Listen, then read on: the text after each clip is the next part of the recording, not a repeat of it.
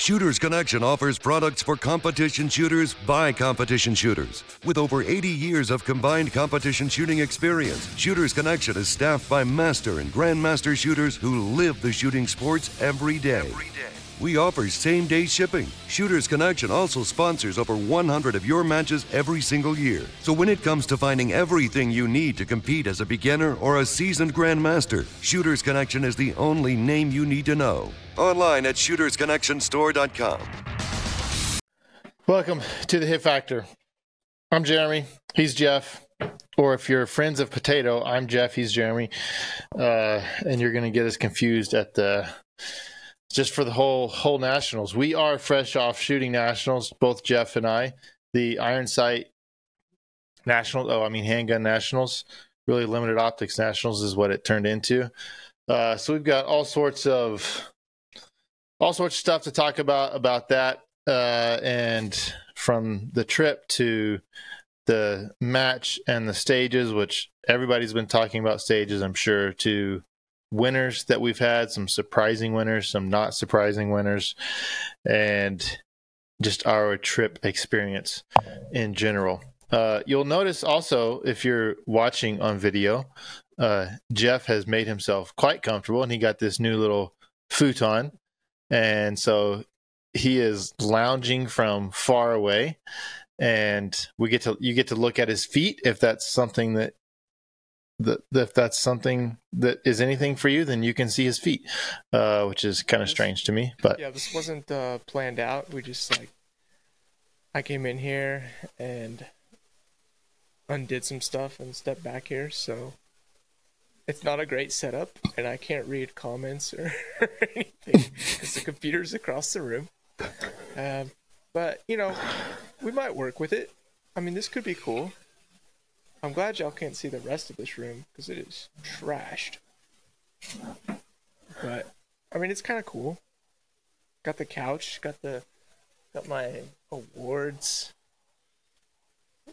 I mean, it could be fun. So we'll roll with it. See if this develops into like a warmer feel, Yeah, a more relaxed feel. I mean, the viewers are excited because they can see much less of your face, so they don't have to see your tiny little chin, as Thea likes to say, as you have lost some facial hair recently, and she likes to make fun of your tiny little chin. So that's good for them.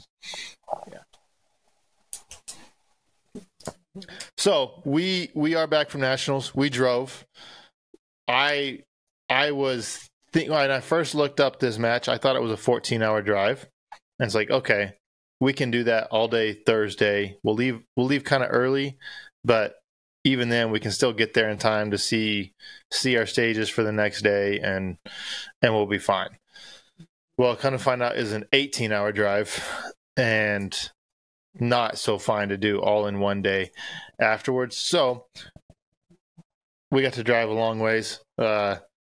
Our buddy Brett Thomas rode with us, and we had great discussion on the way out there. Some theological discussions were fun to have, that are always fun and entertaining to have, at least entertaining, I'm sure. And we got there, and the day we got there, the weather was great. Things were looking good, and we kind of got our first look at stages. And Jeff, what did you think just when you first saw the stages?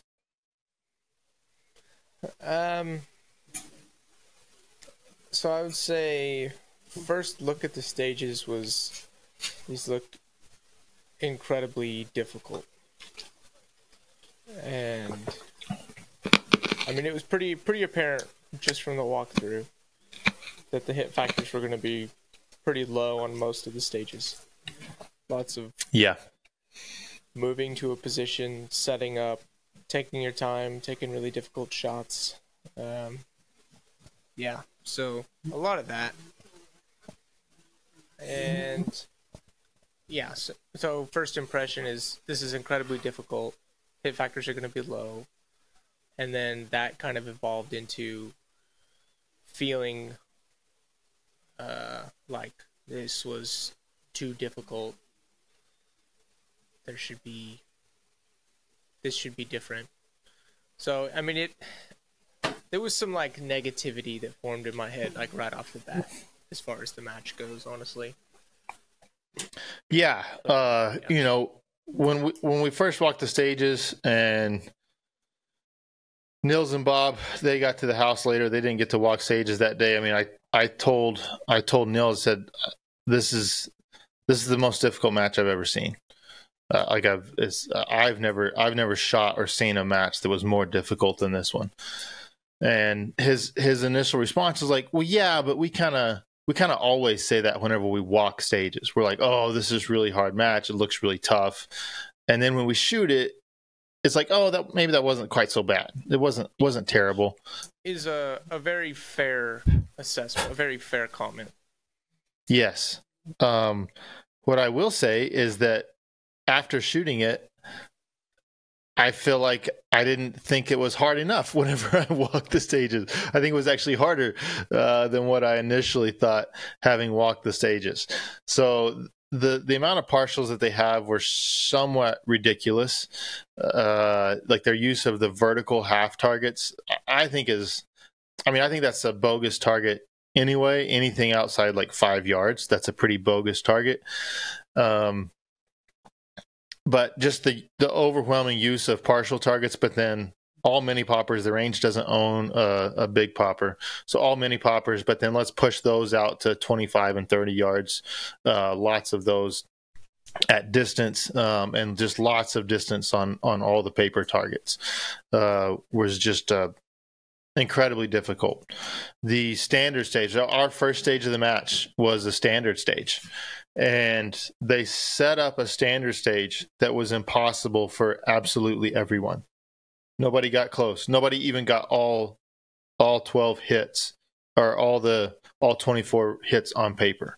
So like it was 4 second time on standards. So that's like 4 seconds with a reload in each string. Right. Yeah. So you're talking the first string was at 17 yards. It was two on each, so 6 rounds, reload, 2 on each, another 6 rounds freestyle. And you had 4 seconds to do that. So it was a visual start. It was a turning target. So let's say at best you get a 1 second draw. You're down to 3 seconds. And then let's say you get a 1.3 reload. Like that's just hitting everything absolutely perfectly. That does not leave you with a whole lot of time to shoot a whole lot of points. And I came out of that. I shot 69 points out of a 69 points out of a potential 120, and I felt great about it. Yeah, which like 69 was a really solid run. Yeah, it was solid, especially for first stage of the match. Certainly a lot of nerves there. Could I have added 10 more points fairly easily? Probably, but a 69 was super solid. Jeff walked out of there with, what'd you have, like a 39? No, 53. Oh, a 53. Somebody else on our squad had like a 39. With a 53. Sorry, I was not trying to pick on you, but Jeff walked out of there with a 53, and it's like, well, he was down 20 points basically to start the match, and yeah. I don't know. That was just a bit absurd. It showed a fair amount of, like, whoever set that up kind of demonstrated they just don't understand. They don't understand math. They don't understand our sport. They don't understand the shooting or anything like that. I'll be honest, like walking out first stage of nationals, being one of the first shooters, because they lined up 4 shooters, and I was one of those 4. And then, like, I should have approached it differently, but I mean, that was brutal to be the first one, a stage where I didn't think it would be brutal, but thinking back, like, to walk up and place like really good shots quickly and then nail a perfect load, like right off the bat, that was tough. That was really tough. Yeah. It just, The 4-second part time didn't leave you time to actually do or execute anything. And that was just kind of how. That's what I should have done. I should not have even thought about that load. It being the first stage, like normally a first stage, I'll kind of ease back a little bit and like, okay, let's establish what shooting is on this first stage and kind of get calibrated. Mm-hmm. And I kind of skipped that on this stage. I was just like, all right, it's time to grip and rip. Let's go. And dude, yeah, it was bad. I think I shot like 3 alpha and like 7 or 9 deltas or something like that. Like it was wild and ugly. Yeah.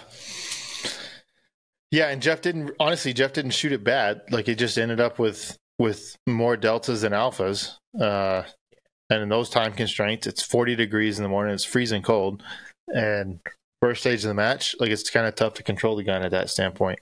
But that was the start of our match. We were off and running. And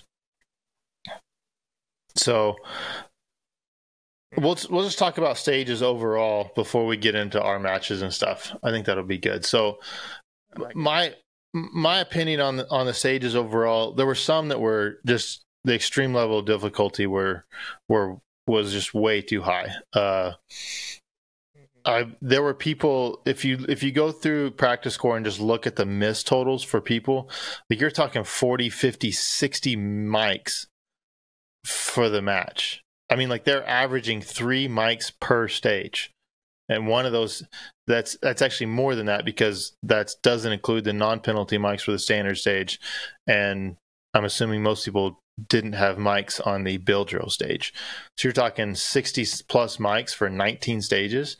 So that's over 3 mics per stage. That's insane. Like the absolute bloodbath when it came to mics. And it really shifted the match from like, okay, this is a speed and points match. It shifted from that to, okay, this is a speed and a pass-fail match. This is a speed and can you hit the targets match now. So it really shifted what the match was, I felt like. And majority of the stages were that. I think probably like, 15 or 16 of them or something like that. Like very difficult. Yep. And then there was like 4 or 6 like shorter, fast ones. And then of those shorter, fast ones, there was about 2 that were actually like decent stages where there could be some separation. And then the other 4 were just fast little stages where like everybody's going to be right around the same time and same points. Yeah, and even those short stages, the disaster factor was pretty high. Like they still had, even the short, fast stages still had partials, like no shoot partials at past 10 yards on most of those. There was only like 2 or 3 that didn't have that. So the disaster was still pretty high. So yeah, Jeff used the pass fail analogy. It became real evident that honestly, your time was irrelevant. Like how fast you shot was irrelevant. Everybody was shooting the same time on the stages. And then if you were slower, usually it's because you had misses or pickups on steel. But like as far like there was no real separation on the time because whenever the targets are this hard, everybody has to sit there and aim and wait on them to aim. So there was a particular stage that it is maybe, I think it's the most boring stage I've ever shot in my life. It was 24 rounds. You went to 3 positions and you shot it was all the targets were stacked targets. So an open on the bottom and a partial on top. And you shot that exact same target position. How many rounds was it? 24 rounds. And it was that exact same target presentation, almost the same distance for the whole stage. You went to one position, you shot 8 rounds, one more position, 8 rounds, the next position, 8 rounds. And it was the lamest thing I've ever seen. And then you finished and you started looking at times on that stage and everybody ran the exact same time. like the time was almost all the same, and then it was just a matter, did you clip a no shoot or did you have a miss? And that was basically the differentiation there, and that was really kind of how a massive part of the match was. Yeah, and that wasn't a fast stage, which was the thing that made it really dumb was that it was 24 round, like 20. I think pretty much everybody ran it in like 21 to 22 seconds. Yep. And yeah, everybody ran the same plan. Yeah, it was just like Jeremy said, it was a pretty boring stage. Unbelievably boring, just terrible. Like, I can understand why a local match might set something up like that, just like really ease of setup, and you know, you don't have to think of, like, I can understand that. But literally they had all these walls set out and everything. It was a mirror stage. All they had to do is set up 3 boxes and set up the two target arrays and just say engage it from each box, and it would have been the exact same stage with no setup. So it was literally just a box to box stage they put a whole lot more work into building it. Yeah. I've never been to a match where there were so many planned standing loads for single stack and even low cap guns. Like there were, it was somewhat unbelievable to me that you would get to the end of a stage and you'd sit and look up and there's 12 rounds required, there's 15 rounds required, there's 16 rounds required.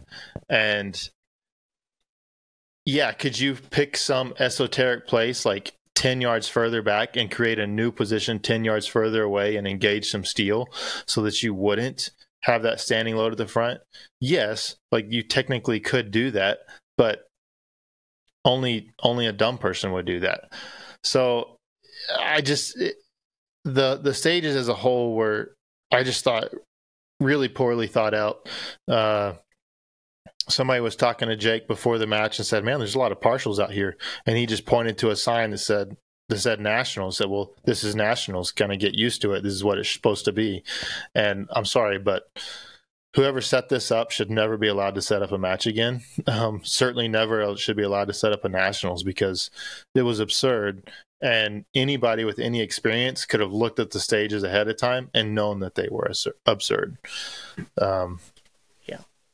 So, yeah, I don't know what else to say about the stages other than that they were kind of over the top. And it really just tested one skill set pretty much throughout the match.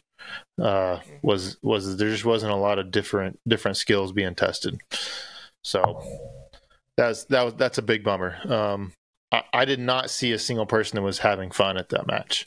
I know it's Nationals, like, we're not necessarily building stuff for the fun of the competitor at that necessarily, but at some point that should be a part of the equation a little bit. Our sport's supposed to be fun. They're supposed to be enjoyable. I mean, if you're testing a lot of skills, it is going to be fun. It is going to be interesting. Yeah, I agree. So, yeah, there wasn't a whole lot of different skills tested. There was a lot of hard shooting, like a lot of long, difficult shots, and there was some really hard leans in shooting. There was some really awkward positional shooting which you had to do. That was tested just over and over and over and over. I remember one target that I shot on the move, maybe 2. There was really no opportunity for that. Not much anyway, at all. If it was mildly close, it was usually partialed pretty hard. I can think of one target that I shot that was open, and I shot it while I was taking a couple steps. And other than that, those short ones, and then, if it wasn't a super hard lean, super hard shot, it was the really short, fast ones, which, I mean, that's just pretty much as fast as you can pull a trigger and move your feet. And that was about it there. Yeah. So we're not terribly interesting. There wasn't a ton of opportunity on those to make anything happen. There was one where you could try to, like, pick up some some mini poppers at like 10-ish yards while you were moving in, and I tried to do that and screwed myself pretty bad. That was my fault. That wasn't anything else other than my fault, but yeah. Yeah. So those are the stages. Like that's kind of what our experience was, what my experience was with the stages. So I don't know what else to say about that, other than hopefully that won't be set up like that again in the future. They literally could have not had a single partial target in the whole match. They could have removed all the partials, and it still would have been a very challenging match with just all open targets. The distances that they had it at, they could have had all open targets, no partials, and it still would have been a very challenging match, and actually probably would have been in a much more appropriate match for people. Would have been more interesting because there would have been some more opportunities to try and blend some positions here and there, shoot some stuff on the move, take some risks. Yeah, I would even say, like, take the partials out of that match, and it gets 25% more interesting. Yeah, I mean, that alone, like, they could have kept all the same stages, and I wouldn't have loved it. But take the partials out, and now it's a fairly interesting match. Yeah, so take the partials out and take out the stack targets. Those are the two things I would say. Like like there were stack targets everywhere, which is kind of a lazy person's way of just adding rounds to a match, right? Because you don't create any sort of new position, you don't create anything new. You just stack targets, which just adds rounds. So I would say all open targets and get rid of those stack targets, which are just, I don't know, I think they're lame. And yeah, the match gets a whole lot cooler, a whole lot more interesting. Yeah. So anyway, that's the stages. Let's talk about the match for you and I. Yeah, so we'll say it at the front. Jeff finished 4th. I finished 8th, and I think both of us feel okay about our finishes. I think there's probably a fair level of disappointment that we were in position to finish better, and we just kind of fumbled it on the last day a bit, me more than Jeff. But yeah, so that's how we finished. So into day 1, how were you feeling about your match into day 1? Not great. It was a rough. I felt like it was a pretty rough first day. Rough starting out with the standards and basically being 20 points behind right off the bat. And then it seemed like then the very next stage was not great. The next stage was decent. But it was I never really got into a rhythm. It's usually like if I can get into where like I have 2 decent stages in a row, then I kind of build this momentum. And I can kind of push harder and harder and harder as I build momentum, and that's when I can shoot a really good match. But day 1, that wasn't happening. That did not happen day 1. It was just kind of like, oh yeah, that was good. Oh, that was not great. Oh, that was good. That was not great. Which was really just the nature of the match. It was just extremely difficult. But yeah, that was mine. Because you shot pretty good standards to start off. We had Seeklander's score to look at. We saw what he shot. You shot really close to him. I think he shot a 71. You shot a 69. Yeah. So you had to be feeling decent coming off the first stage. Yeah, coming off standards, I was super happy with the 69. Like that, I didn't feel bad about that at all. It could have gone a whole lot worse. I absolutely smashed all 3 loads, to me that was where I knew I could donate a whole lot of points, because if you've bobbled the load at all, you had no time to fix it. Like you weren't going to get any rounds off if you bobbled the load. And so the fact that I hit all of those, I knew like, okay, I could have got some better points. Because I shot some mics. Like I was rushing hard enough that I had some, looking at the amount of shots that I fired and the amount of misses I had, actually shot a couple of mics. But, took it. I was okay with it. Oh, we got Potato joining us here. Potato's coming back on. Sweet. We then went into I can't remember. Yeah, it was our next stage had a bobber. I was real happy with my stage plan. I shot it well. So that was the one mover in the match that I shot a target in between the activator and the mover. After that, I just simply all the activators were minis, and the movers were moving pretty darn quickly after it, such that I didn't feel it was worth it to try to squeeze stuff in. And so I shot the activator, and I was afraid I missed it. And so I kind of paused and hesitated, like looking, and I see, oh, it's going down. So then I went and shot the target in between it and went to the bobber. Ended up firing 3 rounds at the bobber and I felt pretty good about it, and shot the rest of the stage. It was fine, and come back and there's a miss there. So that kind of hurt. It kind of start of the match again kind of puts you at I was feeling about like Jeff was at that point, because he was about 17, 20 points down after the standards, and then I'm coming in and second stage I have a mic on a fairly easy moving target, and same, put you at the same kind of 15 to 17 points down there. So and that was on it. The activators, the whole match, activators were minis.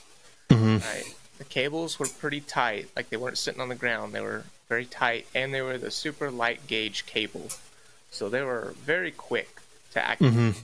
There usually was no time to do. There was like maybe 1 or 2 opportunities to make something happen, but for the most part, it was you were going to hit the mini and then go to the mover. Yeah, for me, the hit factors were so low that it just wasn't like trying to squeeze a little bit of time by going to a target in between the activator. Just didn't seem worth it to me because the hit factors being so low. So I was perfectly fine just going straight to the moving targets and getting solid hits. Then our very next stage was another kind of short course, and this one basically gave us the option of you could shoot it 8 and 8, and you would have 1 extra round, and you would activate a clamshell from one side that you couldn't shoot it from. If you went to 8, you shot 2 steel that activated a clamshell, and you went to the other side, and you had to shoot basically 15 or 16 yard headshots is what that left you. So pretty risky to do that.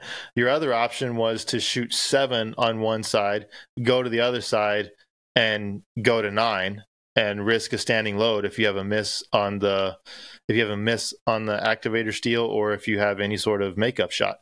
And so it was risky either way. I was up and back in my head of what I wanted to do, and literally the shooter before I went, I changed my mind and decided, look, I'm going to 9. I need to go to 9. I need to make that happen. I need to do it. And so went to 9 and pulled it off. Had a solid stage, and actually felt that was a confidence booster for me for that day. Is that, hey, like you went to 9, you shot well, because the other it was an array of 9. It's not like the other shots were easy. Like you were still shooting. I'm pretty sure you had a zebra on the inside, if I'm remembering that correctly. So still really challenging shooting. And so to do all that and go to 9, that was somewhat a confidence booster for me. And I'm actually surprised that Jeff is saying he was as disappointed as he was with day 1, because Jeff actually shot well. He didn't lose a lot of ground day 1. It was never, the stages never gave the opportunity to feel like you're shooting well. There was never, like, that was almost just never in it. Like there was never like, oh yeah, I crushed that stage. You were never going to feel that way pretty much about anything. So yeah, Jeff was shooting really well. We got to our last stage of the day, which was the really boring one with all the stacked targets that I mentioned earlier. And that was an interesting stage for me. Not in any way because the stage was interesting. The stage was absolutely terrible. But that was the first stage. That was the first stage of the match where I got a little bit results based in my thinking. And it was not that I'm worrying about speed or time. It was I'm going to do everything I can to hone in and shoot A's on all these targets. And I was really just trying to focus on shooting A's, and I was actually aiming really hard. I ended up I clipped one no shoot, and then I threw a mic over the top of another one, and still had a few deltas on it. Like, it was still kind of ugly from that standpoint. Yeah. The fascinating thing is that by me thinking about trying to shoot a lot of A's, it induced the same error as if whenever I think about I'm going to try to be fast. The error was the same, even though I was going to the complete opposite spectrum. And so that was a really good reminder for me that, hey, don't get results based in any way. Stay on my process of what I had been doing in practice, what I had been doing leading up to it, and stay with that. Basically being grip the gun really hard and stay in contact with the trigger. Don't be slapping the trigger a whole bunch. So that ended day one. That ended me, and like that hurt me really bad. That was 25 to 30 match points. That hurt. Jeff was actually up, I think, 28 or some odd match points after day one, and so that was kind of the difference maker there between just the two of us. And I wasn't super dejected, because like the day could have gone worse. Every stage you're looking at, if you had a miss, you're like, well, that sucks, but that's understandable. Yeah, that was kind of the nature of the match, being with the difficulty and everything. The point swings, you had a potential for large point swings, rather than, pick up a couple points here, a couple points there. There was really a lot more potential for those 15, 20, 25 point swings. Yeah. And so that was the end of our day ones. We shot in the morning. It was pretty cold that morning. That wasn't a whole lot of fun, because you're trying to shoot really difficult targets, and you can barely feel your hands. I mean, you can feel your hands, but they're just not functioning at peak what you want whenever it's that cold.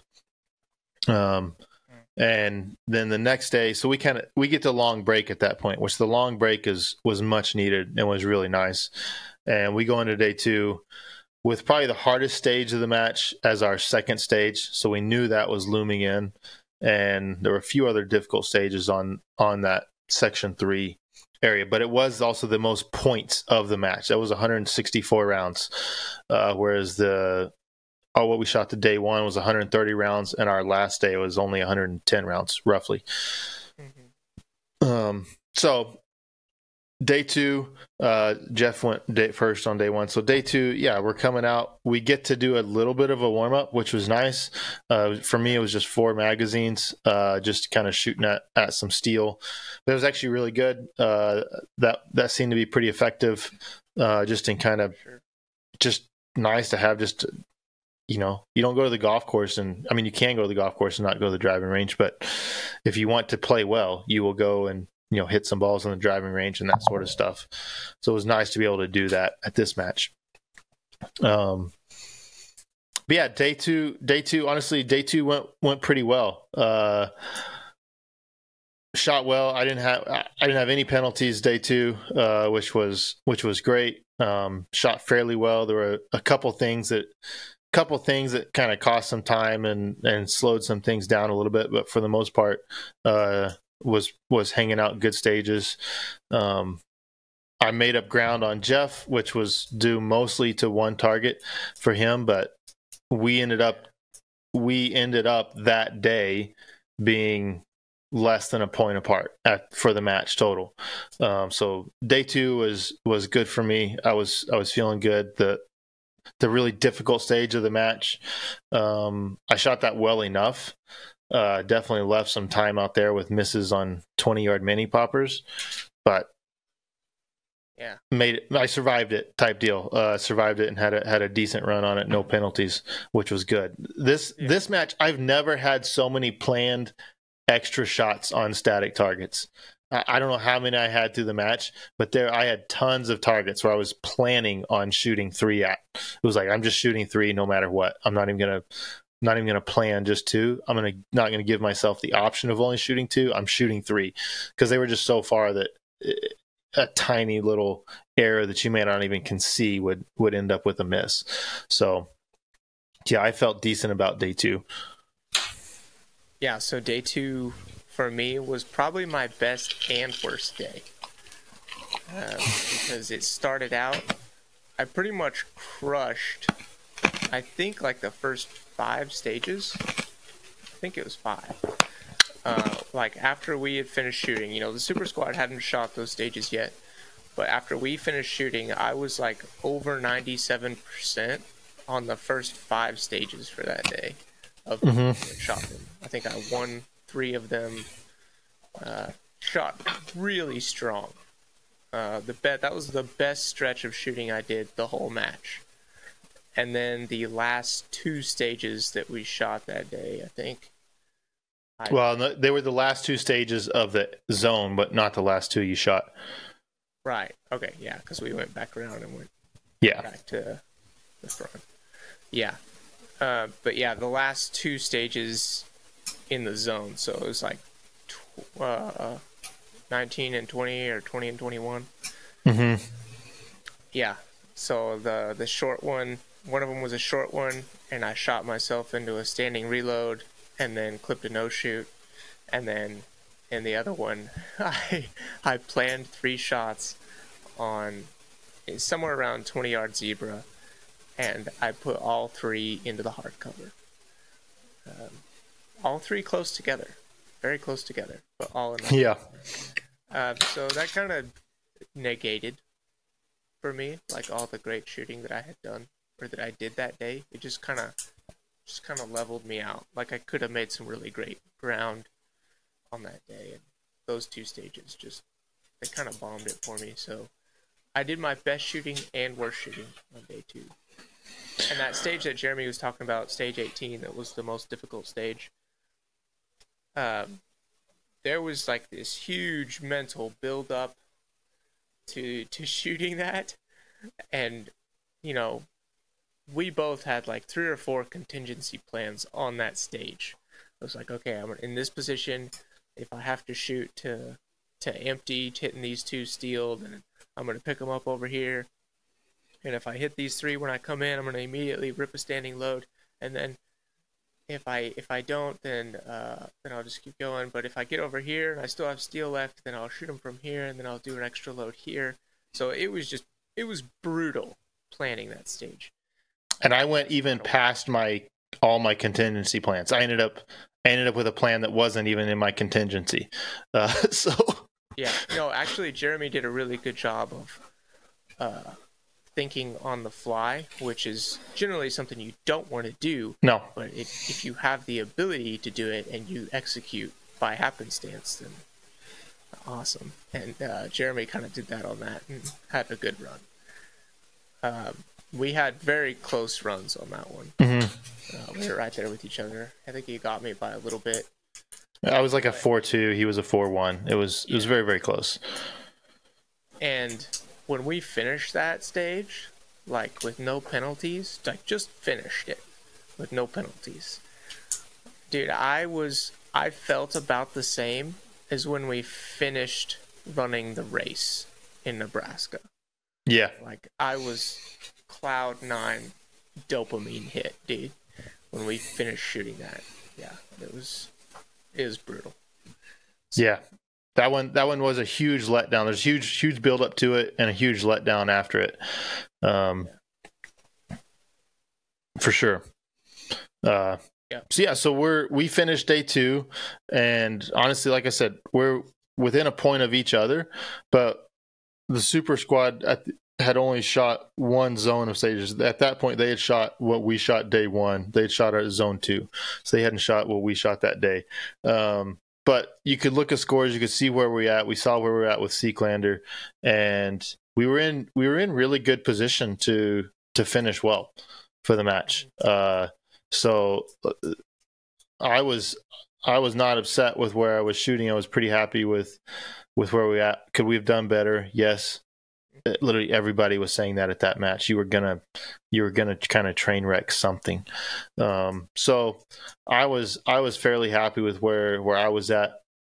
I was talking with Jeff in the car. I think he was fairly happy with where he was at. He sounds, honestly, I'm surprised how disappointed Jeff is sounding in his day 1 and 2, because he didn't sound like this in Ohio. So maybe he was just trying to be positive.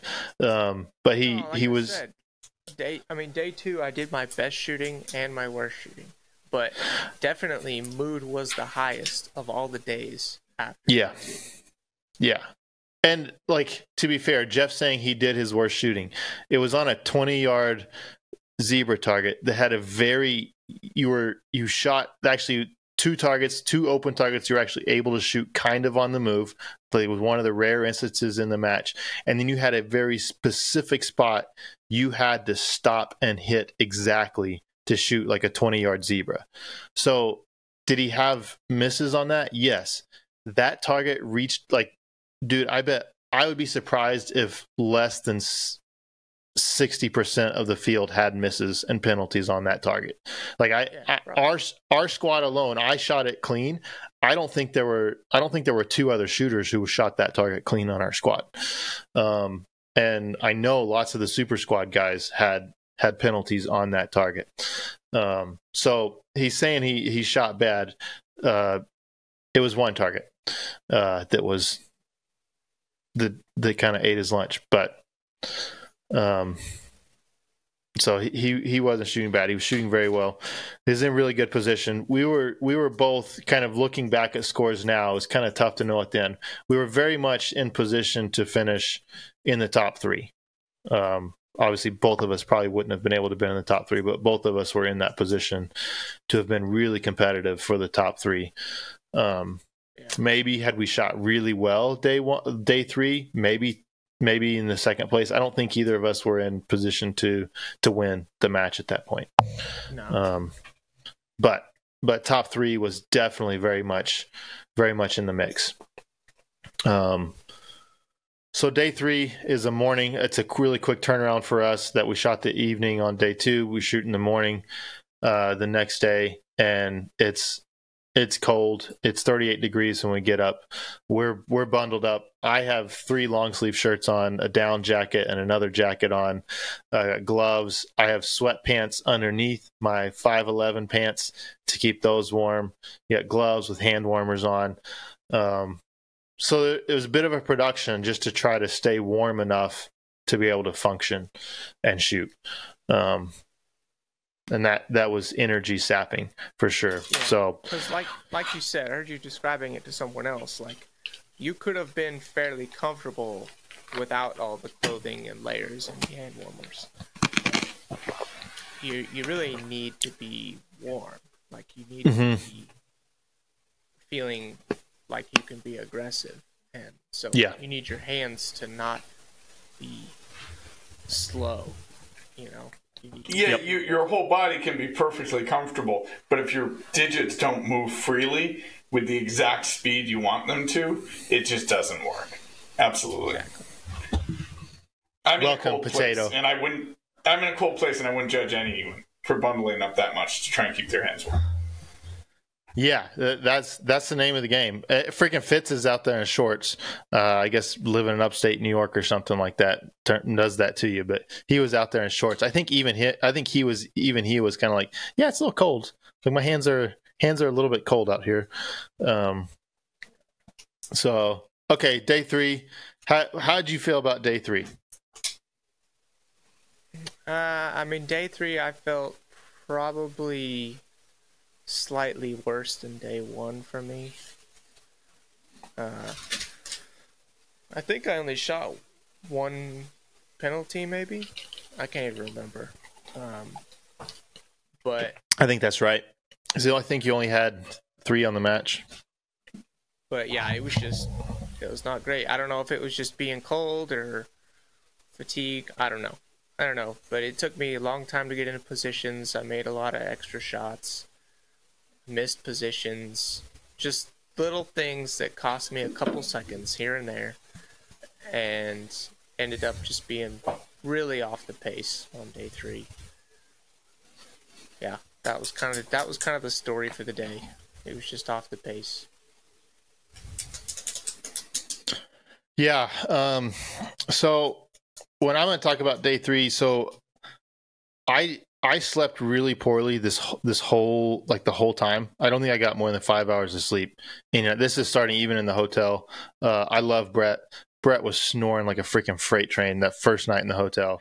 I woke up at like 4 o'clock. I needed to go to the bathroom, and I couldn't go back to sleep. So I was just awake at 4. We had driven till pretty late that night before. I'm up at 4. We're going to walk stages, and the day before nationals, you can't sleep. You wake up early, and that was just it the whole time. I just never got any sleep. And then you add in the cold and trying to figure out the cold and how do we shoot in the cold. Because even the day that we shot in the afternoon, even then it still rained on us off and on throughout the day. So it was constantly taking jacket on, taking jacket off.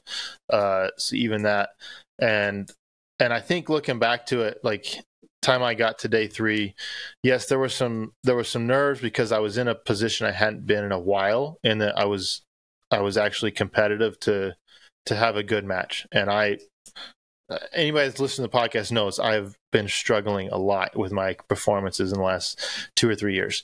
So it was good to be competitive. But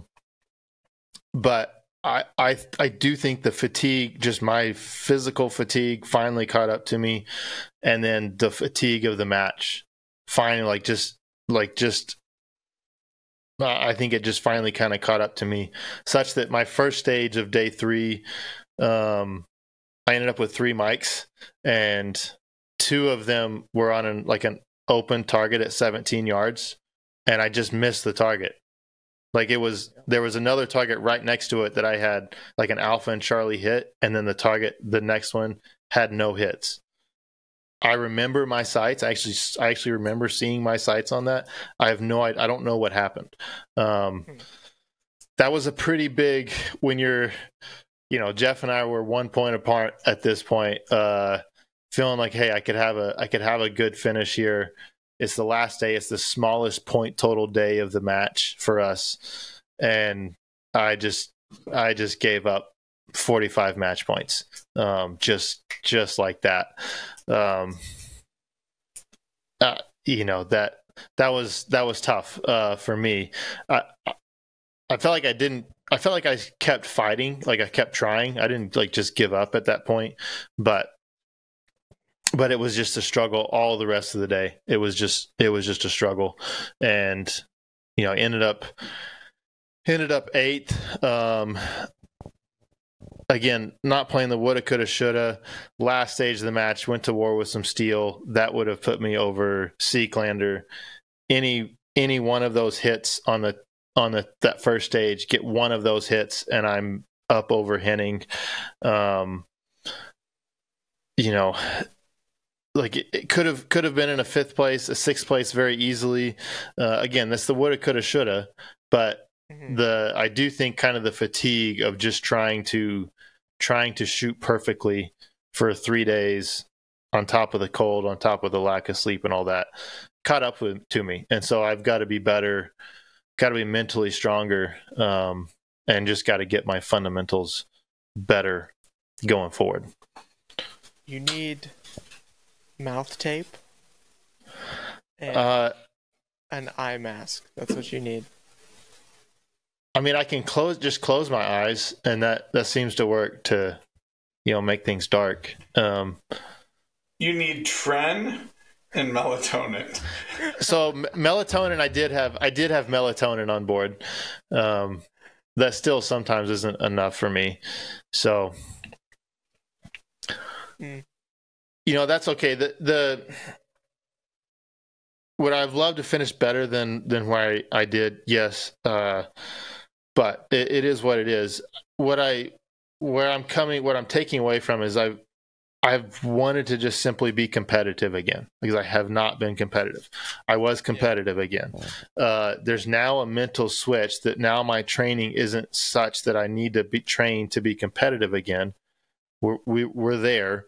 I need to train so that I can be competitive at the end of the match when I'm in contention, and for everything to still go well or shoot even better at that point.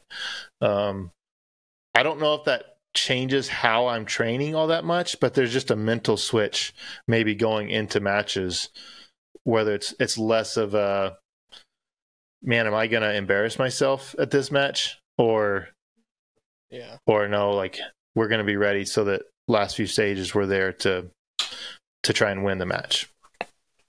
Yeah. Yep. And then as far as finishing goes, I mean, Elias won single stack. He absolutely crushed this match.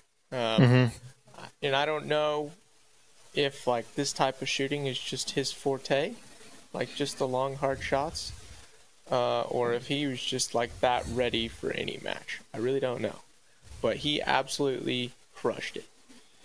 And then Caesar, which I don't know where he's from, foreign guy.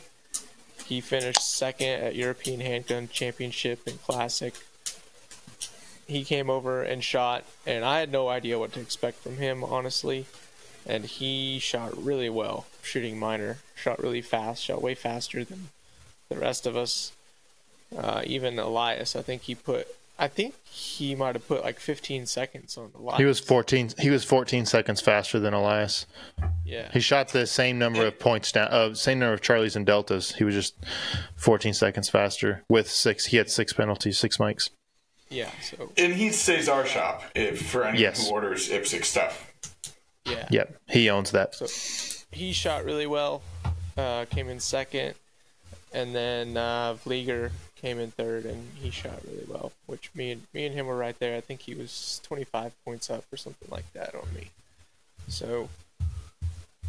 We were right there. We were right there with him. But and then I finished ahead of TGO, Rob Latham, which I've never done before. So that was a big accomplishment for myself. I'm very proud of myself for that. And finished ahead of Seaclander, which I knew I could do. So I mean, I'm not terribly disappointed with the match. Obviously, I wanted to win, but. That just wasn't in the cards on that day, or on those days. So, and we should note the Henning shot a great match. He ended up in 6th place. Henning had an approach that he was simply like he just aimed really hard the whole match. He was not particularly fast. He was, he was 30 seconds slower than Jeff and I, but he just shot really, really clean. And at that match, that was a really good strategy. Yeah, really good. That's not... So 5 deltas to Elias is 21. Right. Yeah. Right. Yeah, how many times do you see a national champion with 21 deltas? So I have a question for you guys that maybe is embedded in all of this. I know the stages... I've heard many complaints from many people about the stages, so leave that aside for 1 second and just think about the shot difficulty. If there were routinely matches that demanded this, are these shots that could become reasonable? No. Like honestly, like the difficulty level. Just with the way an iron sight actually works, these are just fundamentally unreasonable shots. Well, like yeah, I mean, like a lot of people just their factory guns, like are like their group size is the A zone size. Right. So if they hold perfect, or I mean, not the A zone size, is the size of brown that they're shooting at. Right. So if they hold perfectly in the middle, they can and they break the shot perfectly. Yes, they can guarantee to get hits. But if they're off at all, they could still be aiming. They could still be aiming well enough that they're aiming within the scoring zone and yet getting penalized for that. Like a lot of these mini poppers are. Like people's front sights are wider than the mini poppers that they're shooting at, right? So No, I actually think it was beyond. I think it went beyond what should be expected of guys definitely shooting iron-sighted guns. Yeah, I mean, I was Jeremy and I were talking about it and talking about some of the stages, and like if I set a lot of these stages up, I'll say at least half of them. If I set those stages up in practice and I shot them 5 or 10 times as slow as I needed to, it would not be clean each time. I could not shoot them clean consistently, no matter how hard I tried. If I shot as slow as which is to say that there were shots required that you can't make on demand. For reasons, physical limitations of the sighting systems, limitations of the mechanical accuracy of the guns. Yeah. I mean, shots I wouldn't make 100% of the time on demand. No. And it was the sheer volume of those shots, right? Like it's one thing to have a few of those shots. One of those on one stage. Right. When it's every single stage to have all of those, like just the sheer volume of those was just too much. Look, we can pick on Fitz a little bit. Fitz, we shot with Fitz. We got to meet Fitz, which was great. Here you've got a guy, I think he's B class, if I remember right. Like Jeff and I were talking about him. Look, he was a college athlete. He ran track, ran hurdles. So he can move. He moves around fine. He gets around from point A to point B fine. He understands the sport fine. Like his gun handling skills, I didn't see anything crazy with that. He's invested in the sport. And look, he walks away with, I'm not picking on him, but he walks away with 26 mics. And honestly, like, he shouldn't feel bad about that. Maybe he does, but he shouldn't even feel bad about that. It's just that was going to be the case. If you were in that B, C, A class range, like, you're going to get your lunch eaten. And a lot of GMs got their lunch eaten at this match. So it was just too much. Just too much. So this is my old hobby horse, and now I'm glad you guys can back me up on it, which is optics and iron sights don't ever belong in the same nationals. Right. Because if you look at the top two guys in limited optics who shoot very different styles, between the two of them, they have one penalty. Mm-hmm. So Max shoots, maybe you guys already covered this, but Max shoots one no-shoot, Casey shoots clean. Yeah. It's KC shooting clean, right? And they shoot very different styles but the tools they have available to them make those shots challenging but reasonable. Mm-hmm. And then you look in the iron sight divisions, and it doesn't look like that. Even shooters on that same level. Right. And so I think if you want to have a national match and you want to combine divisions in a national match for a lot of reasons we have to, I don't think you can make a national match that's appropriate for iron-sighted and optic-sighted guns. Yeah. And I do think optic-sighted guns, not this particular match, but that level of difficulty is appropriate. Yeah, like you can certainly ratchet up the level of difficulty for the dot guns, and at the same time, like, can we in some way just be okay that their hit factors are higher? Like, this match certainly felt like it was a sense of, like, we are going to try to make the shooters make mistakes. It was like they wanted to see penalties, they wanted to see errors, and they wanted to keep those hit factors super low. And at some point, like, I feel like can we get some? Yeah, we can have some stages that are like that, okay? But let's not have a whole match of it. Let's have a couple of those at nationals. Let's have some that are really fast. Let's have some that are open targets at 15 to 20 yards, such that, look, you can rail on those targets if you want. You're going to give up points. You may give up penalties.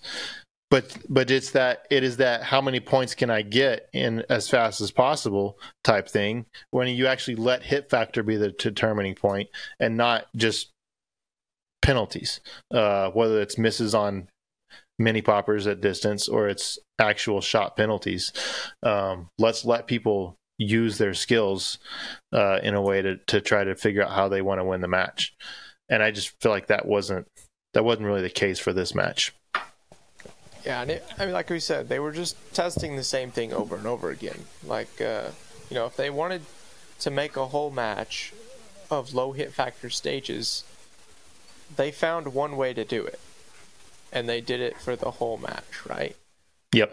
There's a lot of ways to depress hit factor. Yeah, there's multiple ways to depress hit factor, and whoever designed this match doesn't know that.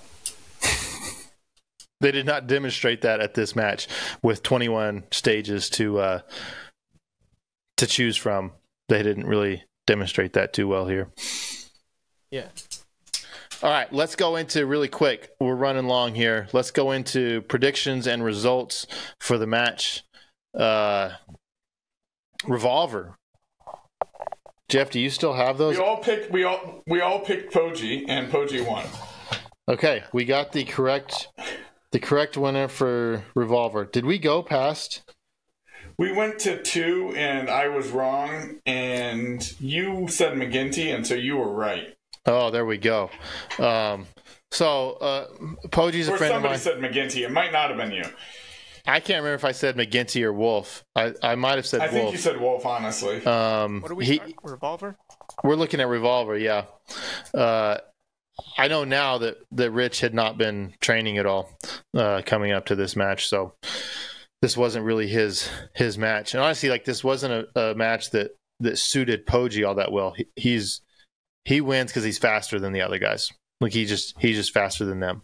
If Josh Lentz had been here, it would have been very interesting because Josh Lentz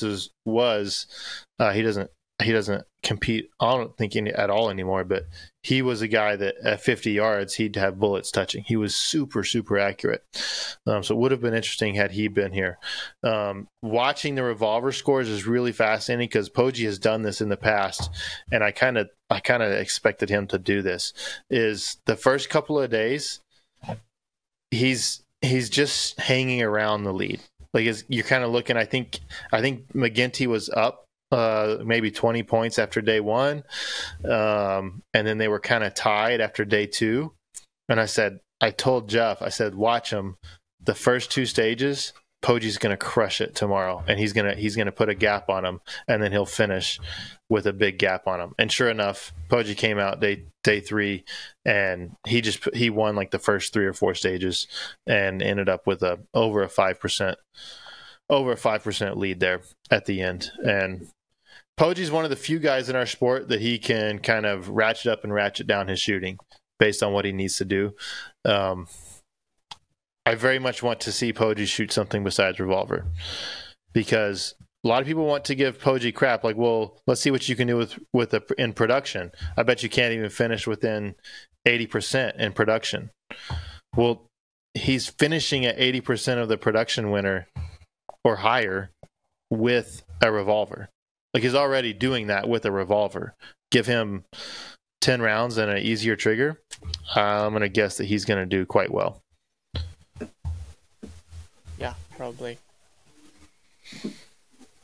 So, yeah, we all picked Poggi. Yeah, he ended up winning 11 of 21 stages. That helps a lot. Yep.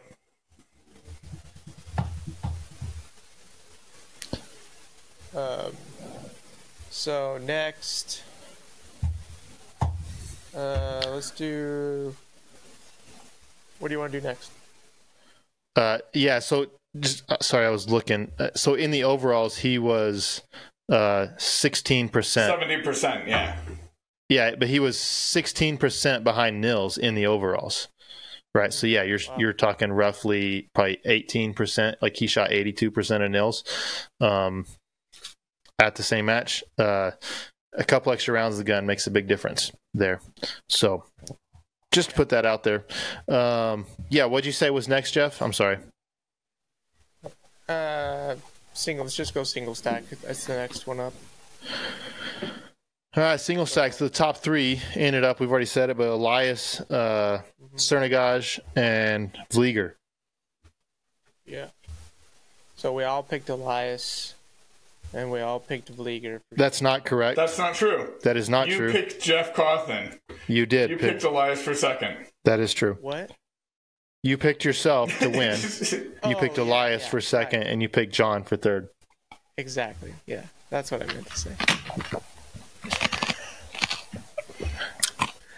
So Jeremy and I were right, and you were wrong. Exactly. Is the shortest way to say this. Yes, you are correct. Yeah, Tater and I both had the same picks of Elias, Vlieger, and Jeff. We just honestly, like, Cernigaj was just I didn't know what he was going to do. Last year, he wasn't super competitive at Nationals. He was really competitive at EHC, and so just didn't know what to expect out of him. But he shot really well. And Tyler had Vlieger, Elias, and Seeklander. Yeah. So Tyler missed. He missed all around. Missed. Production. Oh, the Jeremy's drama. Correct. All of the drama. Nils won. Here's the thing that happened in production. Okay, Sal was leading after day one, and he was shooting well the first part of day two. And 2.5 stages. Yeah, 2.5 stages, and he got DQ'd on the standard stage. He cooked a round off in a reload. So Sal was gone, which is a huge disappointing because he was shooting really well. He was beating Nils at the time, and I would have liked to have seen where he finished. But so we ended up, the top three were Nils, JJ, and Brian Giovannini. And pretty big gap between all three of those. It was just under 5% between Nils and JJ, and then Brian was at 91% of Nils. So pretty big gap between the top three there. None of us had Brian finishing top three. I don't believe. I did say, are you guys all sleeping on Giovannini? That's in the record. But you and also... I did have JJ, and I got first totally wrong. But I did have JJ up there in the running. And we went back and forth on that, and I said, "Nah, this is his redemption run. He's not there to win it, but he's going to be up at the top." And he was. He passed Chrono. Actually, we talked to JJ, and he said he's a big fan. Podcast, with whether he is or not. He said he's been listening. Yeah, he said we had the best podcast. He loved it. So that was great. Jeff got really nervous whenever he said he'd been listening to the podcast. All I know, I could just see Jeff starting to sweat. I was a little nervous, but he said he showed up a day early and got all three of his guns' equipment checked to make sure that they fit. So we're seeing it, ladies and gentlemen. We're seeing JJ take the initiative to correct the things that have been taking him out of matches. You love to see it. The biggest thing I love about what I saw out of JJ is after the match, almost any time in the past, there was a while there in the past, if he didn't win the match, there were excuses for why he didn't win. Always. His post after this match was simply to congratulate the other shooters. There was no excuse. There was no nothing. It was just, hey, I got beat. Nils shot great. Congratulations, Nils. I'm just roughly saying what I remember. There was no excuses in there. I think that bodes well for JJ in the future. I don't know about Beretta's working or breaking and all of that and dealing with that stuff in the future. But a JJ that's not making excuses for himself is a dangerous JJ. That's right. And we love to see professional shooters acting professionally. Yes. Ooh, how do we all fare on the prop bet? Oh yeah, let's get into that. I don't have that written down, but Phil shot a good match. Phil had an incredibly impressive build drill. He shot what did he shoot there? Like a 173. A 173 from surrender. Like, he should be in the build drill challenge, apparently. Phil's an incredibly talented guy. He finished 7th place, just behind our boy Tyler Turner. Tyler Turner had a fantastic match. We got to talk about him. He shot great. Phil was in 7th at 87.54%. So, Damn. I picked him as 84%. Yeah. A couple of you guys picked him in the 90s. You picked him 14th at 84. Jeremy? Yeah, well, that's before everybody quit production. Oh. Jeremy picked him 6th at 92. I picked him 7th at 89. And so you're closest. 9th at 87. Wow. So I would say you and Tyler are wash. And I got to say, Tyler made a liar out of me because I picked him as 6th at 90%. And he was 89.98%. Yeah, but he didn't. Like, man, you couldn't have found one more Charlie, dude. Right. Think of me in that moment, and you didn't. Wow. That's a good pick. Yeah, you nailed that one good. Jeremy picked Tyler for 5th, and I picked him for 8th. So. Awesome finish. Yeah, if he had, he was only like 14 points away from Casey Reed. So if he had shot one less mic, then he would have made my prediction. Dadgummit, Tyler. In fairness to him, he shot 2 mics on the match. That was a match that once I started seeing videos from it, I'm like, Tyler is going to excel here. Yeah. Like when it comes to hitting things, like he is going to hurt people's feelings. Yep.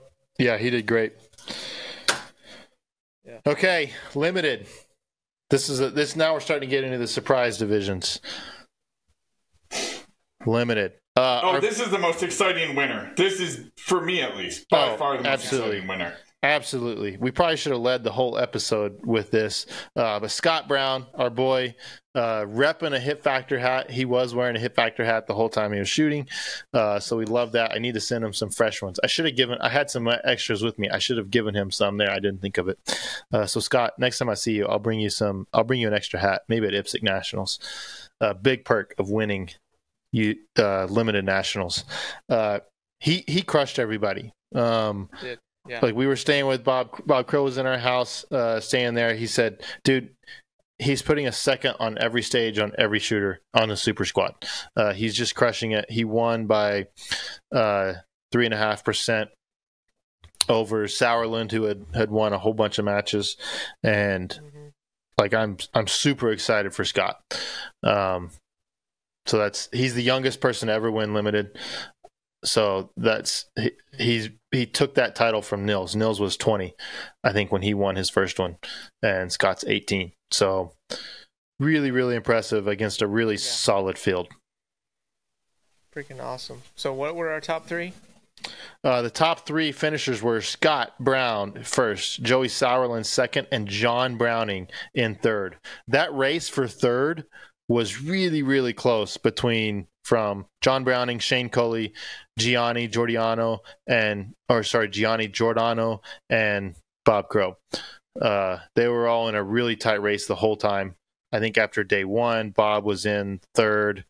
After day 2, I think Shane was in third, and then Browning ends up in third at the end. So they were all super, super close.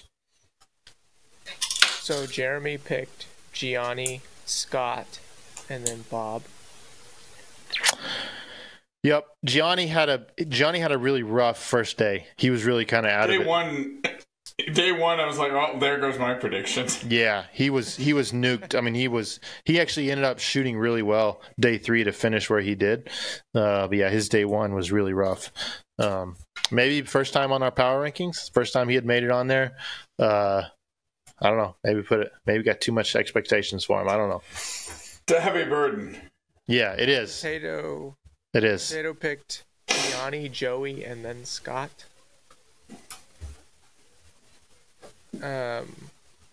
Tyler picked Joey, Gianni, Coley. And I picked Scott, Joey, Browning for the win. Crushed it. Oh my goodness. Woo! Absolutely. Somebody crushed finally got something right. Wow. That is a job well done, Jeff. You absolutely crushed it. I was fourth place at Single Stack Nationals, first place in Unlimited Picks. Yeah, I mean that's more impressive than fourth place. I was going back and forth between John Browning and Bob Crow for third, and when I had to support my boy Bob, and he had a mic no shoot on his second to last stage. He was there, he was in, he would have been third, or at least he would have been. I don't know if that would have got him third, but that would have got him really, really, really close. And that mic no shoot pushed him down. That was kind of the nature of the match. Shane Coley was to me a huge surprise.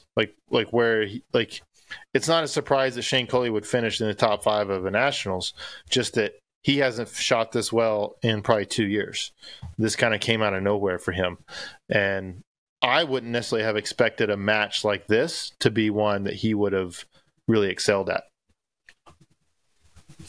But he did. So, again, good job, Scott. I know there were lots of people saying lots of things before this in the limited division, and so I was excited that Scott won. He shot really well. So we watched this limited super squad's very first stage of the match, and it was actually one of the, besides the 18 that we talked about, it was probably the second most challenging stage. And these guys, I mean, all of them were getting up there. The number of extra shots being fired was insane. And Scott gets up there and shoots, and he does Scott things, and he ends up like he calls a mic on a target that he's moved past, and he literally jumps 6 feet out of the shooting area to make up a shot out of it, and ends up. Dude, I thought he was just gonna shoot all the way to the ground.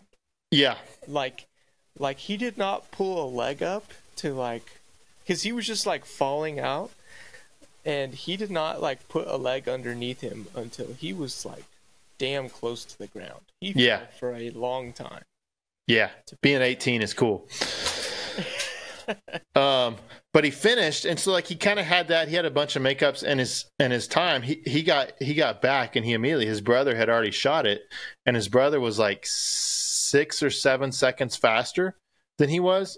And Scott was there was no way he was 6 seconds faster than me. And his dad's well, apparently he was, which was hilarious because his dad was oh, no, I don't want to listen to you complain. Get over it.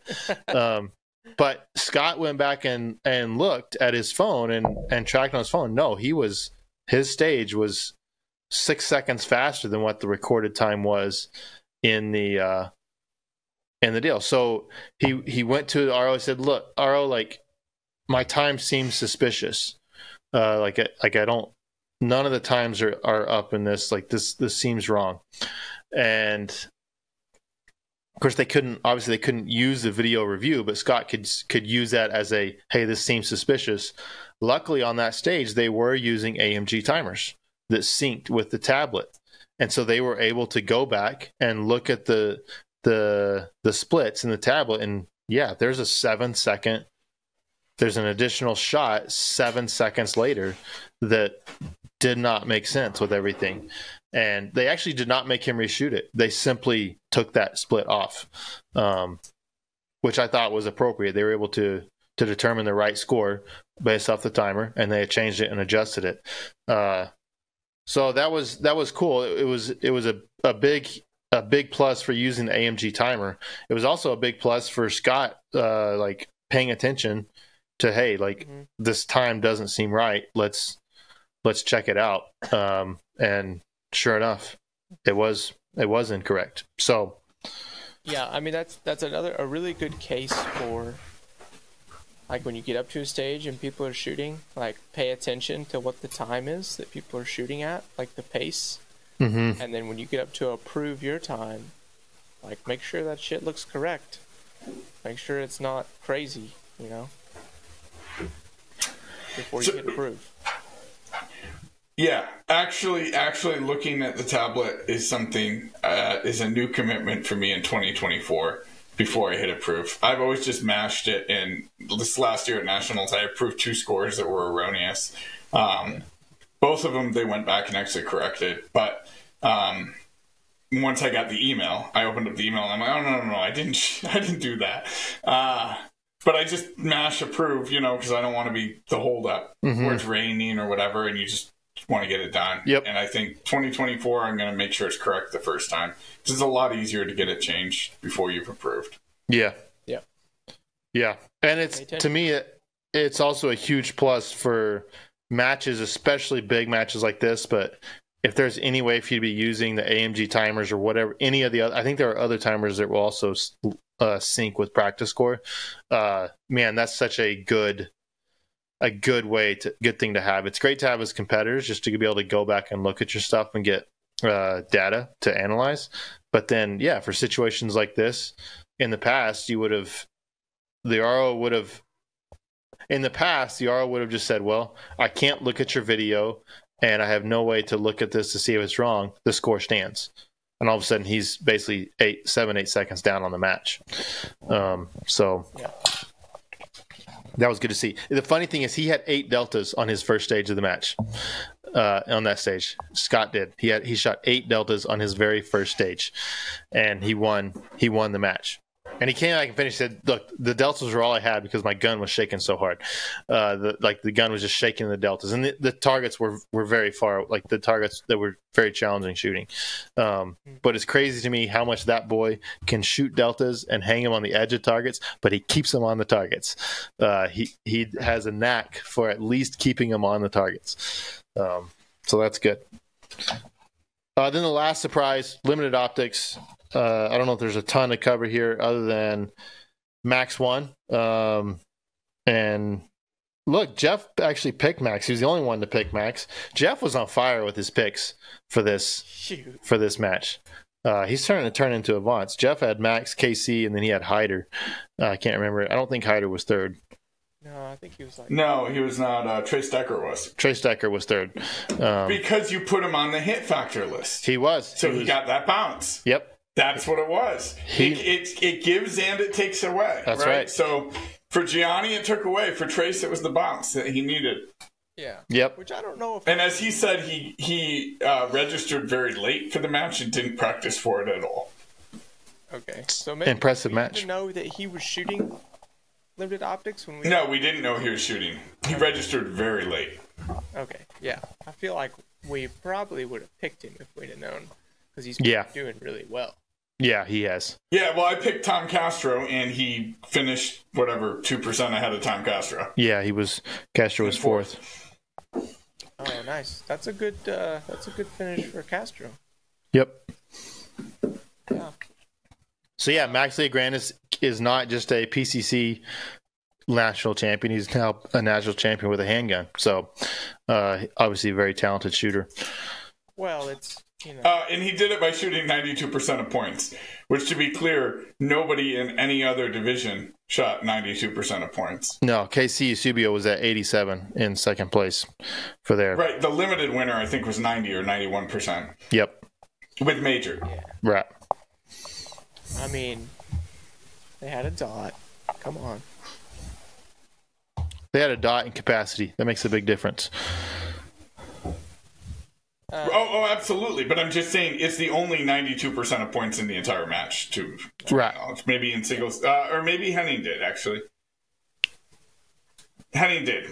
Henning was the other 92% of points with major. Wow. That's impressive. I think they shot the same style. Just one had high capacity and a dot. Yep. I would guess that's probably the case. So that was nationals. I hope we don't see another match like that in the future.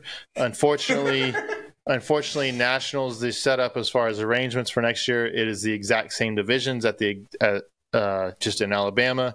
So I think that was a really poor decision on USPSA's part to put limited optics with all the other iron sight divisions. I'm sure they're just trying to fill the match, but it's going to be tough to fill matches. It's a bad idea in so many levels too, because it's also going to cannibalize shooters, because anyone who's done with their world shoot qualification in an iron-sighted division based on their 2 IPSC nationals that happen 5 months apart just won't go. Yep. Doesn't mean that they'll just... So then you won't have the best shooters in the iron-sighted divisions, and you won't have high participation. And so I mean, again, people who are shooting these matches in part for World Shoot qualifications, they'll be done in April, depending on how this match went for them. So they can sit this one out. It's the last one. Yeah. So you'll have a USPSA Nationals where the best shooters in the divisions don't need to attend. Yep. And based on how the match is likely to be run, nobody would blame them for not attending. Yeah, nobody wants to pay thousands of dollars to go shoot a match like this. Like if USPSA is worried about bringing in money, this was a good way to anybody that was new to shooting nationals. It's a good opportunity to make them not want to come back to shoot nationals because it's just a beatdown. I had one last thing that I meant to say, and I don't know if anybody's going to get to this point in the audio, but if you've not shot nationals before you come and shot this, or maybe you have but you haven't shot a ton, I would not drastically change my practices based on this nationals. I would not all of a sudden just change, like, I'm going to start shooting 50-yard targets in practice all the time and like 25-yard no shoots and 30-yard zebras just so that I know that I'll be prepared for the next nationals. I don't think we're going to keep seeing matches like this. I could be wrong, but I don't think that's going to necessarily be the case. So I don't know that I would make a drastic change to how I'm training based on this nationals. Because it was not representative of our sport in any way, in my opinion. I do expect nationals to be a higher level of difficulty than a lot of our sectional matches, but I felt like this went so far beyond it that it wasn't representative of what USPSA is, and so to me that's a bit of a bummer. So that's all I had to say about nationals. We don't have any Patreon shout-outs. This episode... Yeah, we do. Oh, we do? Yeah. We got a new guy with new shout-out. Oh. Do it. Okay. So this is from Cowboy Friend. Screen name Cowboy Friend.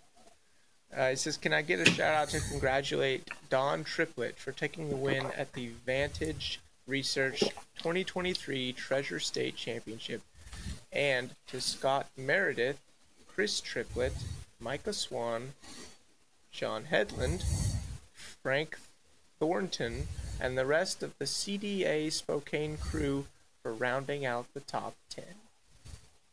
Nice shout out.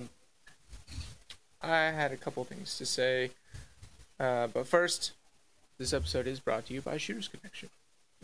Shooters Connection sponsors a ton of matches throughout the country. They got everything you need for the range and practice. I ordered my IPSC magwell from them. It's a Dawson IPSC magwell, but Shooters Connection does carry a lot of Dawson products. So, got that IPSC Dawson stainless arched mainspring housing to go on my 1911. To get ready for IPSC Nationals. So thank you, Shooters Connection. I ordered that this week, and it'll be here this week. So helping me out, getting me stuff shipped out quick, and I appreciate them very much. So use the code in the description to support the podcast, support Shooters Connection. We do very much appreciate them. And then one other thing I had to say, actually two other things. We got two more things. First, who were our lady national champions? Let's go ahead and shout them out. Jesse Eusebio won limited optics. Yeah. Randy Rogers won single stack. Nice. Congrats. Ashley Robertson. All these ladies have gotten married. Not all of them, but Ashley and Jesse who got married. Ashley, I believe it's Robertson. It was Ashley Rourke, shoots for Glock. She won production. Congrats. And I think it was one of the Williams sisters won limited. I get them confused. Jalise won. Jalise, because Justine was shooting limited optics. Yeah. Jalise, the older of the two, won. The younger.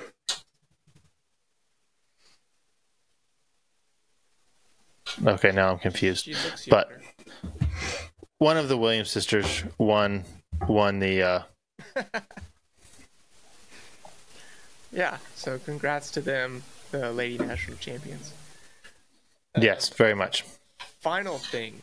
At the awards, they did something new. I don't know if they did this at Carry Optics or any of the other nationals, but they were recognizing the top 10% or capped at the top 10 performers in each division, which I thought was cool and a good replacement for something like top 16, since 16 is a bit of an irrelevant number now. So they started recognizing, like in single stack, there was 60 shooters, so they recognized the top 6 in that division. And they called them up to have a picture in front of the banner individually. So I assume that those people are actually going to get an award for that finish.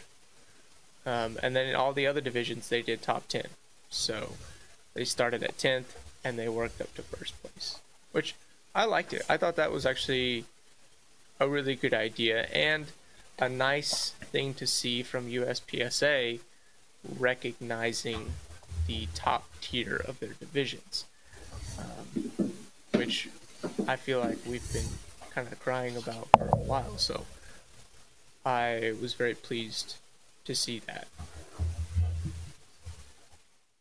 Yeah, I think that's a good way to do it. I was glad to see that, and I was glad and surprised that they did something semi-sensible. And Mike has corrected me, and Jeremy is also right about Justine is younger. Thank you. I was actually, let the record reflect that. You're probably Googling that right now. I was actually just looking that up, and I was typing out a private message to you that I was correct there. Wrong. Wait, here, one. Jalise did. Jalise. The older of the two won. Yeah. He's the older one? Yes. Okay. Congrats. And then one negative to round it out. There was no signage, guys. Oh, we pulled yes. up to this range, and we had to like stop and ask people where it was.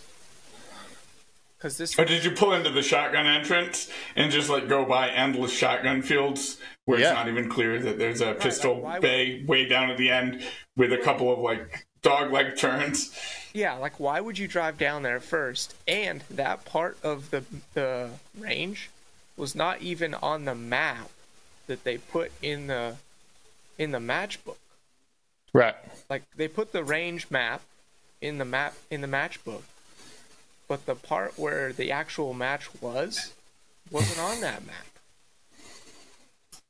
Yeah, and even no sign like USPSA Nationals this way. And then even when you got there, you had to go inside the building to see any sort of signage that was USPSA Nationals. Yeah, there was nothing like that. Was my impression when we were there. Is that the trap, like a weekly trap match, was a bigger deal than the Nationals match down at the end. Yeah, like all they had to have, like they could have just put up target stands with targets on it, like USPSA targets that we all recognize, with an arrow, and we could have all known where to go. Otherwise, you had no freaking clue where to go there. And yeah, Jeff was totally right. There were no signage. Like there should be at least some sort of banner. USPSA should at least own a big banner, even if all it says USPSA Nationals. It doesn't have to say any other kind of no other specifications, so they can reuse it. It shouldn't be a huge expense. Like put that up so that people walk through it, walk under it, they drive it, they at least see it when they drive up. Something to make people think, hey, this is a special event. Because otherwise, no, there was nothing there. It wasn't a special event in any way. Jeff's right. Not that you are bitter. No, I'm not. I mean, like, I would happily give that up for better stages, but all of that could be done pretty easily if anybody cared. Like, if anybody at USPSA cared, that would be fixed. I just don't think they care. Yeah. To be fair, some of them got served with papers at this match for lawsuits, and we're not getting into all that stuff tonight. But so maybe they have bigger fish to fry. But I did hear from a lawyer in your guys' Discord that basically is as long as you just say nah, I can't hear you. you can't be sued. Yeah, that's what Bill said. I'm sure Bill's pretty much in those exact words. Yep. Only they were more colorful gifts. But yes, I've kept you up late enough. I'm sorry. Yep. Potato, have you killed a moose yet? No. Do you still have days? I can't use them, but I do. I have 2 more days, and I got to go back to work tomorrow. It's time to be hooky. You need to kill a moose. I want a moose tongue. We need moosing. I've seen moose. I've got video of moose, but I don't have a dead moose. Why didn't you shoot him? You missed? No, it was a mother and a calf. They still eat? Yeah, I only have an antlered permit. Look, you can super glue stuff on there. It'll be all right. Never mind. I'm not going to say anything. I will say I am now probably one of the world's foremost experts on moose poop. I have scouted more sign in the last 4 days because I didn't do any preseason scouting than almost anyone can imagine. Man, I excel at finding bedding sites that were just recently vacated. That's always great. Always great. Fresh steaming poop. Oh, bummer. I'm disappointed. But thank you guys for at least listening. 3 years before I can try again. No. Yeah. So thank you guys for listening. We appreciate it. If you have any comments or questions, please let us know. Our next match we'll be at is IPSC National. So if you'll be there, stop and say hi. We didn't talk about how unapproachable Jeff is. We'll talk about that next time. And we'll work on that in the future to make him be nicer and more approachable. So, and after you're done saying hi to them at IPSC Nationals, I'm 1 squad behind them. So come say hi to me. Oh, yes. And also, I have beef with Joel, your buddy Joel Potato, so we can discuss that in the future too.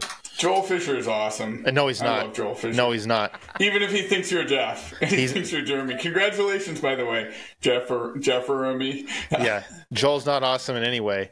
He's now my sworn enemy, and I will try to take his shins out anytime I see him in the future. He's such a lovely human being, even if no, he's not. Jeff's and Jeremy's apart. Like, ugly and hideous. It's like the one unforgivable sin for Jeremy. I can't To mistake him for me.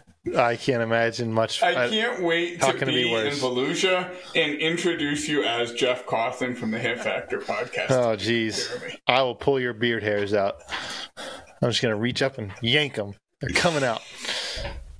All right. Thank you guys for listening. We'll talk to you later.